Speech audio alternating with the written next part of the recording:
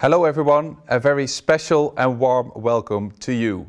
Today we have a new edition of a new series Management Events is presenting to you, In Conversation With. My name is Jeroen Bademans, and in those conversations I'm going to talk with the most prominent and inspiring business leaders from all over Europe, from all different sectors and from all different fields of expertises. We're not going to focus too much on the business side of their journeys, but on their personal journeys. What are their personal values? What makes them tick? What keeps them awake at night? To see what their personal drives is becoming a leader. So this is a unique moment to listen to a conversation with the most inspiring and prominent business leaders across Europe. And today we have a great kickoff of this In Conversation With series with Marguerite Soeteman-Reijnen. She is chairman of the executive board at AON Holdings. Welcome, Marguerite. Nice to have you here in our living room in Amsterdam. Good you are here. Yeah. How do you feel today? Very nice. It's a pleasure to be with you. Great. Lovely day. Likewise, likewise. I read in an interview you start every day with a to-do list. That you check all the boxes during the day. Did you have a long list for today? Quite a long list every day, but I also check in the evening before I go to bed what I've done and what I've not done, and that always leaves me with a good night of sleep. Although not always. What keeps me awake at the moment is we have a new puppy, so life is a little bit unexpected with some of the awakenings during the night, but I'm very well, thank you. So you have a new baby in in town again. Yeah. So you're waking up at night, feeding. Yeah, but it's good to take care of others, I always say, and that whether it's in business or personal life, it does give another dimension to how you deal with life. Yeah. So it's nice, yeah. Great, great. Thanks for being here. First, some things about you. You have a long life career at AON, 33 years, if I'm right. Almost, yes. Almost. Yes. But some things about yourself. What's your personal background? Yeah, so I'm the eldest of a family of four. Was raised in Eindhoven, which is in the south of the Netherlands. And the family there were intense discussions at the kitchen table, and it was clear that all of us were motivated by our parents to make sure we use our potential, which we all have done. And we've always made sure, I think our parents always made sure that education is a key element to make sure that we are able to reach our potential. And after that, of course, as you know, I have done a law studies in Rotterdam and started working in insurance. And have indeed ever since been working for the same company, AON, and one of the predecessors.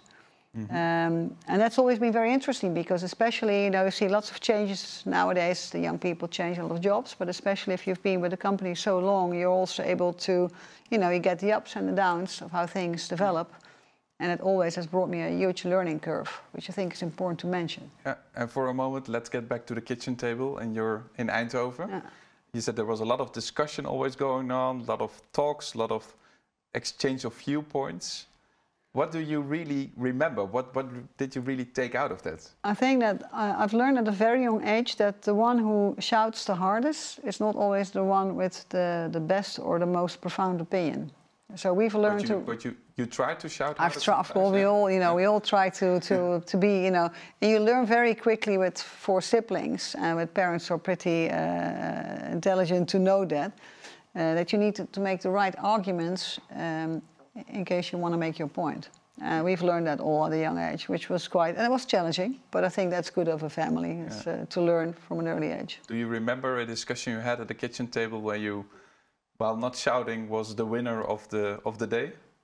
Now we've had plenty of them, so to be honest, can't remember all kinds of different topics. All kinds of different topics. Politics related, was it? Yeah. So we've always been raised with papers. So I actually still have a lot of papers myself. And although of course a lot of the news is now online, but we have 3 papers still at the house. And it's interesting to learn various perspectives. I think we'll talk about diversity definitely later on, but diversity of thought and opinion. It's really important for a leader to be aware of what's going on around you, what's happening. And it's interesting to take in those different views. Maybe they're not your views, but it's good to have the empathy, you know, and to live into other people's minds and to step in their worlds and to try to understand their worlds. But that takes a lot of time because you have to absorb a lot of information. You have to read, you have to listen, you really have to take time to do that, right? Yeah, and it takes, I think, it's maybe not so much the time as the peace of mind to take it in. And it's about that you take for yourself the time to really take it in. So not that you snap do it, but take in what's going on around me and how does it relate to what I do? Am I still relevant in my business or not? And what's happening? And I think that if you summarize this, there's so much change happening as we speak. And it's important to make sure that you're aware of the change. And Jack Welch once said, if the pace of change outside your firm is faster than the pace of change within, the end is near. So whether that's in a family or whether that's in business, you need to take in what's happening. And I think we all know that uncertainty and the change we're being faced with the transparency and the speed which it goes is the new norm. So it's a new reality. Yeah. One more time, taking back to Eindhoven when you were a small little Marguerite. Yeah. What was your ambition at the time? I wanted to be a journalist. Oh, really? Yeah. So my first, and I lived opposite the press officer of Philips. Ah. And when talking to him about whether I should pursue a career in journalism, he said, "Okay, just first go and study at the university, and then take a look how it relates." And so I indeed started studying at university, and I never ended up in journalism. When I was studying, I wanted to become a diplomat. I really have been keen to take a look what's going on, but I traveled to Geneva, Strasbourg and Brussels to take in what's happening there at all the international organizations. And I think that's one of the moments in time where I was also looking at my character. I'm really a person who likes to do what I say and say what I do, and I would like to drive result. So I'm willing to be patient for long-term value creation, long-term results, but I'm also to some extent impatient, not patient enough, because I would like to get something tangibly done today or tomorrow. Yeah, so there should be different moments in time before getting the long-term result. There should be also short-term results as well. So I like to see some tangible actions from time to time, Do you regret not becoming a journalist? I know, no, because actually at the moment, as you know, I'm very active at LinkedIn. I've developed a very fair strategy around my risk, which is my work, my AON work, diversity, which is my passion, and leadership, which comes along with all the roles I have also next to AON. And so I do write, and I invite everyone to join, because I do write from time to time really a lot of stories about what I encounter, what I experience, and share that with everyone who would like to read it. So there's still a journalist inside. To be honest, I really think somebody said to me a few weeks ago, "Marguerite, you should write a book." But I would like to make sure if I write a book, I'm not sure. I think I would like to interview people. That will be a long-term result, right then, writing a book. No, I think what I would like to do is to interview some people and compare notes on what we perceive as what's going on in the world. And there's lots of things going on in the world and how we deal with it as a human being. Yeah. I read in some interviews, because indeed you do a lot of different things. Speaking about your ambition, some quotes: "I want to reach the top. Play not to win, not playing to lose, make the impossible possible." That really sounds like really strict, ambitious, driving for results. Yeah, so straight ahead. Good point. So I think that first and foremost, when I was very young already in my first performance review, indeed my boss at the time asked, what do you aspire? And I said, I would like to reach the top. The interesting part of a comment like that is, what is a definition of the top? And we should also take it into a relative manner, because it's very relative, If you've reached something, I think for me the definition of the top is that I like to be challenged. So I'd like to be intellectually challenged, and I like to learn. And that's always been a red line in my career. That also implies that the top for you is something different than the top for somebody else is. Yeah. Right? It's not the top being the CEO of a big international company. It's not being the prime minister. It's not being the leader of one of the biggest companies in the world. No, I think that what I would like to do is the things which I do, I would like to do with the best intent. And in that respect also, I think, Jeroen, I'm an optimist. And I define an optimist as a person who sees in every difficulty an opportunity. And I'd like to be challenged. So there are people who like to live with the status quo. That's not my preferred room. So if I'm the smartest in the room, I always say, I'm in the wrong room. Because then if you're the smartest in the room, you're in the wrong room. Then there's nothing for me to learn. Yeah. And I think also in my life, whether it's at the kitchen table, to come back to that through, at home, and in my business life now, and my kitchen table at my own place now with my own children, and I have it's still engaging conversation. It's still engaging, and it's really interesting that, you know, that from time to time you're being challenged on things which for each and everyone who knows me in business is a given. And then my kids challenge me on those leadership skills and look at them like, you know, sorry, but your mom is... I do seem to be doing something right, but I think what the message is here is that if you surround yourself by people willing to give some feedback on your performance or on how they perceive things, and you're able to cope with that, and also with the tough messages. That's an important one. You're able to cope with yes, that. Yes, I think it's very important that we don't talk a lot about this, but uncomfortable conversations, whether at the kitchen table at home, whether in the office, whether at your, you know, it's really important to lean in and to listen from them. How does this affect people around you? Because I can imagine that you're like a tornado going around and challenging people, have to be challenged.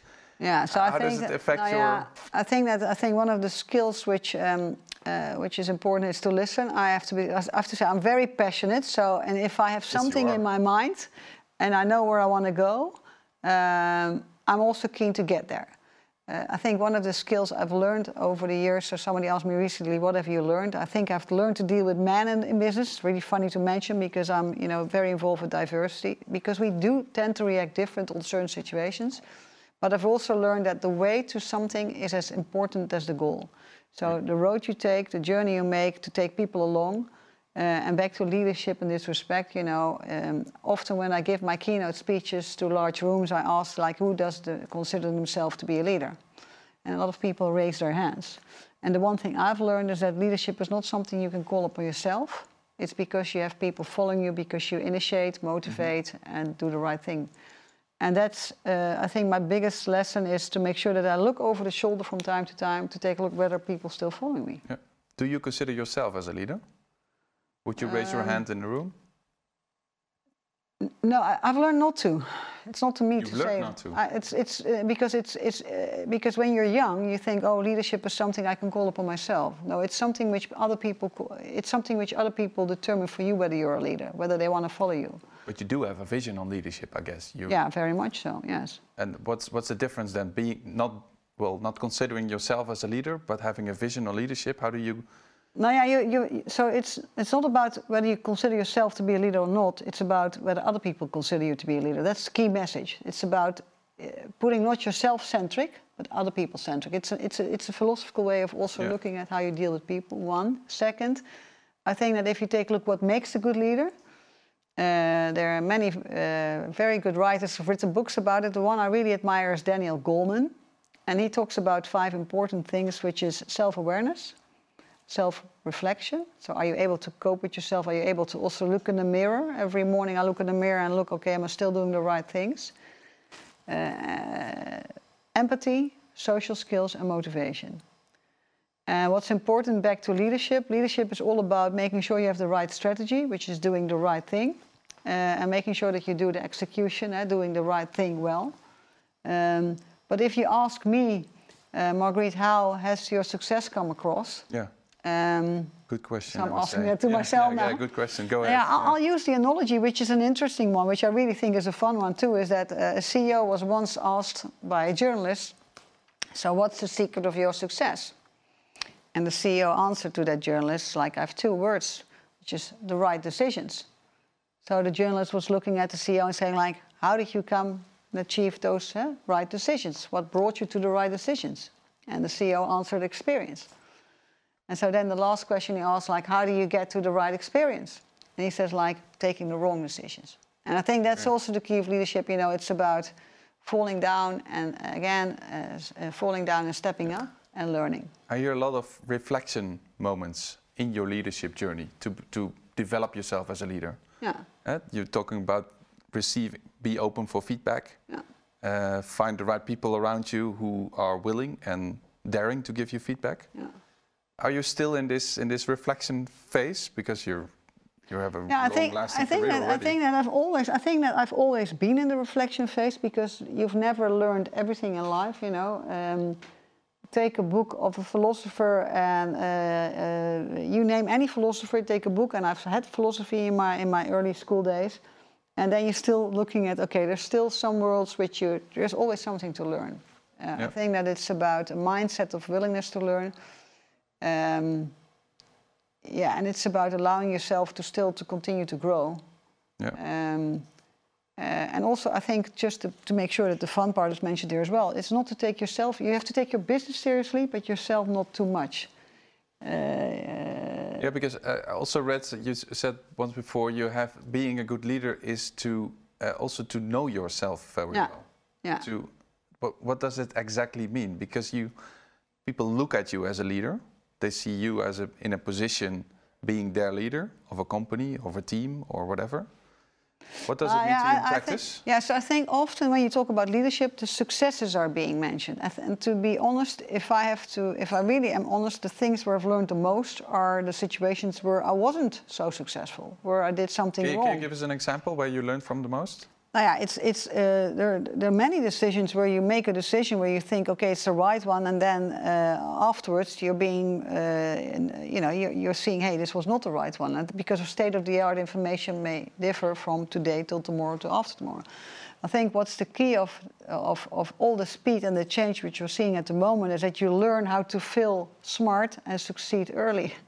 And failing smart is something which in the beginning wasn't part of our DNA because we didn't want to fail, especially in a US company. It was not about failure, you need to be successful. It was all about, the survival of the fittest.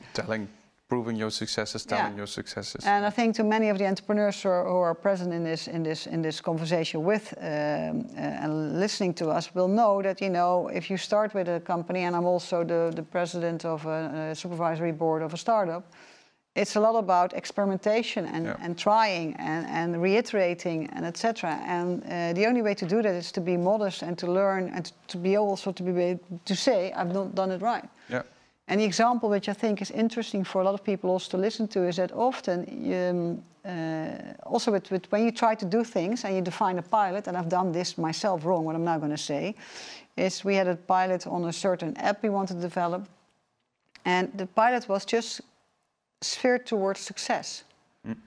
And if you sphere a pilot to success, you're actually steering it into a certain direction, and so you don't allow yourself to take a look what's not going right. Why are things not being picked up? So you're too focused on one way. Exactly. Yeah. So you're allowing yourself not to learn from what's the perception of other people or what's maybe. And so these are the things where I've learned to have a more open mindset. And I think, and be open for feedback and make sure that you get the feedback as well. Yeah.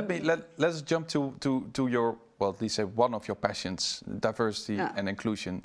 You told me that in one of your first job interviews with the CEO, he asked you where do you want to be? You said, I want to reach the top. Yeah. What was his reaction, you being a woman? And I can imagine he may be surprised. So this was 32. So I started 33 years ago, approximately now.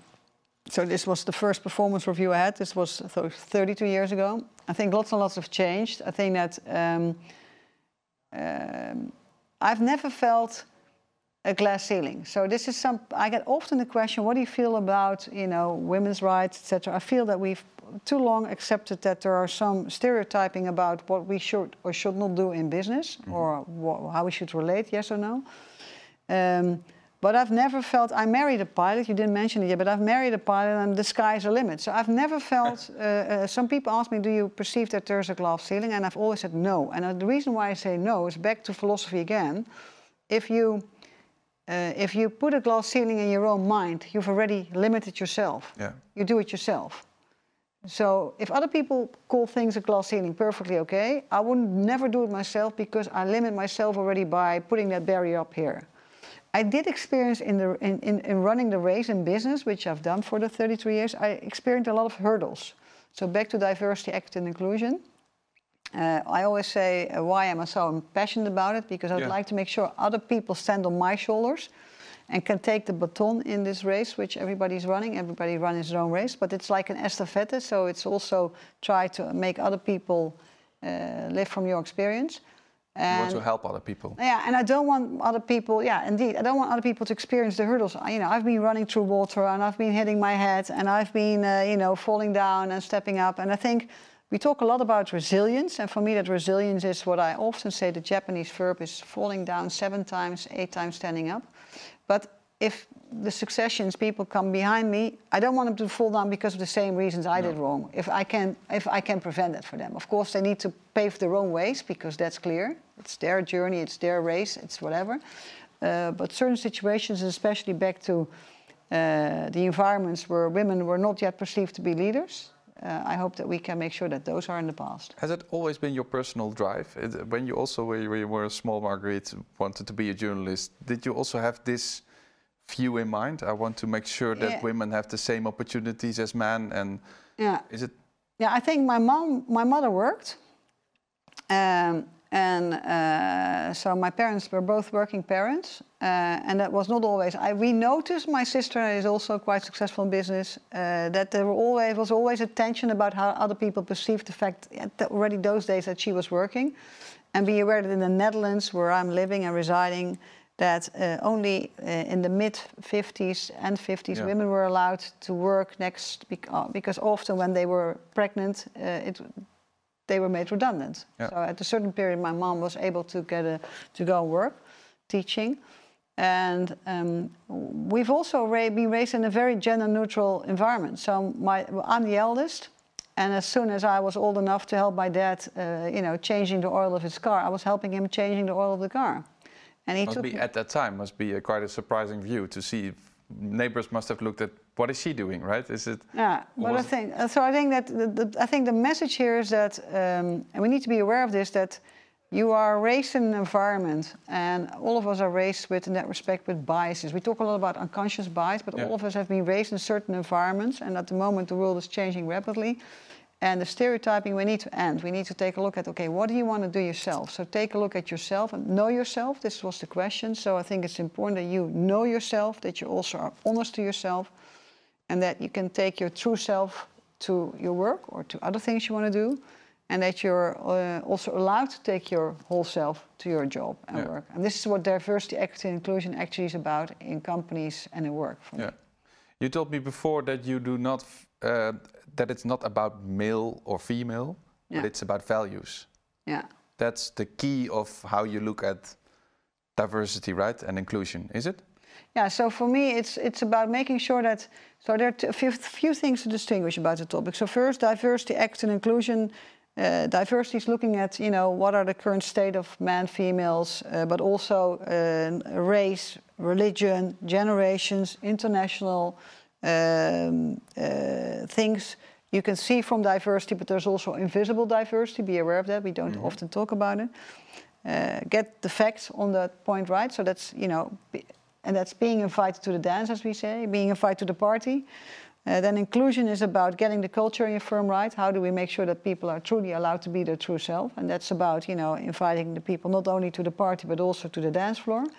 And then equity is about really making sure that there is really an atmosphere and a culture which is truly allowing you to be really truly yourself. So that would mean that if I take you to the party and to the dance floor, and we are going to dance, that there is a number which you like to dance on I. If I like AC/DC and you like Tina Turner, then, you know, we're sitting there. So we need to find something in between which is meeting our own and both our expectations.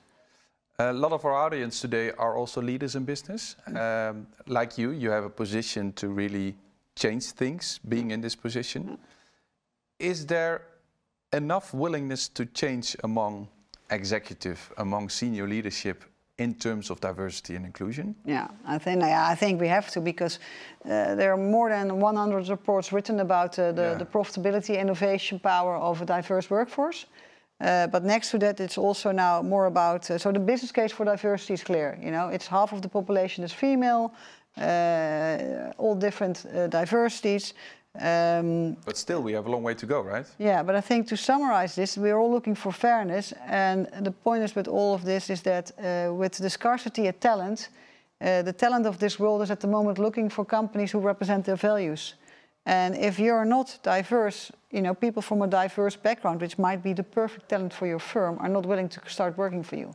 No, exactly. And that was proven by statistics from Randstad Work Monitor, where it really becomes a business factor even more than it was. You have to be, because you have to attract the right talent. Yeah. You have to do the right business. You have to be the right company for your customers. Yeah.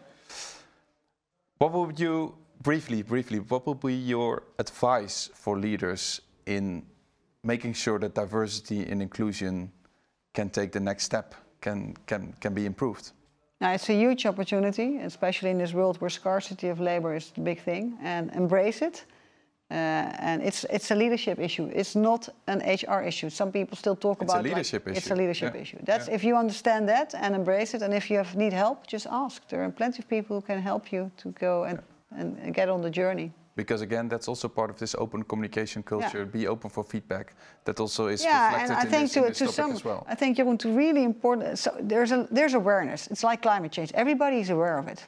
We need to act. So this is about going from intent to action. This is also in companies. Tell your stories. There are a lot of good things happening, but tell them and share them. And there are also situations where you had positive intent, but maybe did not work out. Share that as well. It's about showing that you have good intent, because that's what people are looking for. They're looking for a human factor. Yeah. And then at the end of the day, it's about amplifying voices. And all of us leaders here in the school, I think it's important to note that for them it's essential to embrace this. Yeah. Marguerite, you're the first one in this series In Conversation With. My next guest will be Angela Cretu. She's the CEO of AON. And we thought it would be nice that the guests ask the first question for the other guests. So you have the honor to be the first one to ask the next guest a question.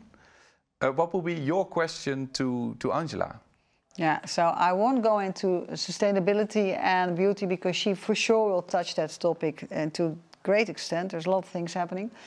I'd like to ask her the question, is beauty compatible with intelligence? Is beauty compatible with intelligence? Yes. And I guess that's also from a perspective from diversity and equality. Okay. Well, let's see what she is going to respond on that. Very curious, and thanks for putting up the first question of this conversation already. Back to you again.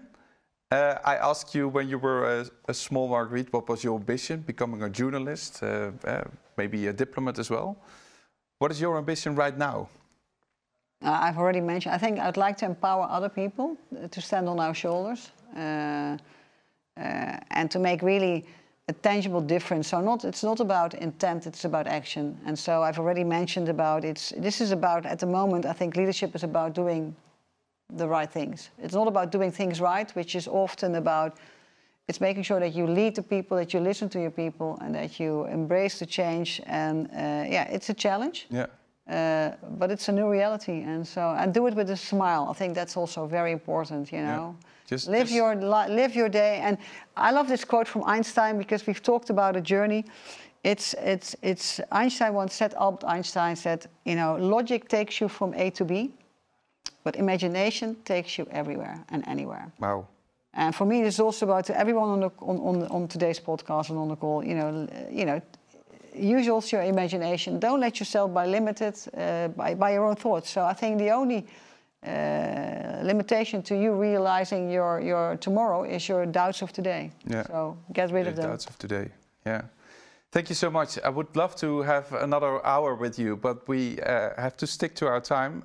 Unfortunately, I guess there will be a book in the near future somewhere, so people can read that to learn more of your thoughts and ideas. I would like to thank you very, very much for this engaging in conversation with you, and hope to see you soon, and thank you once again.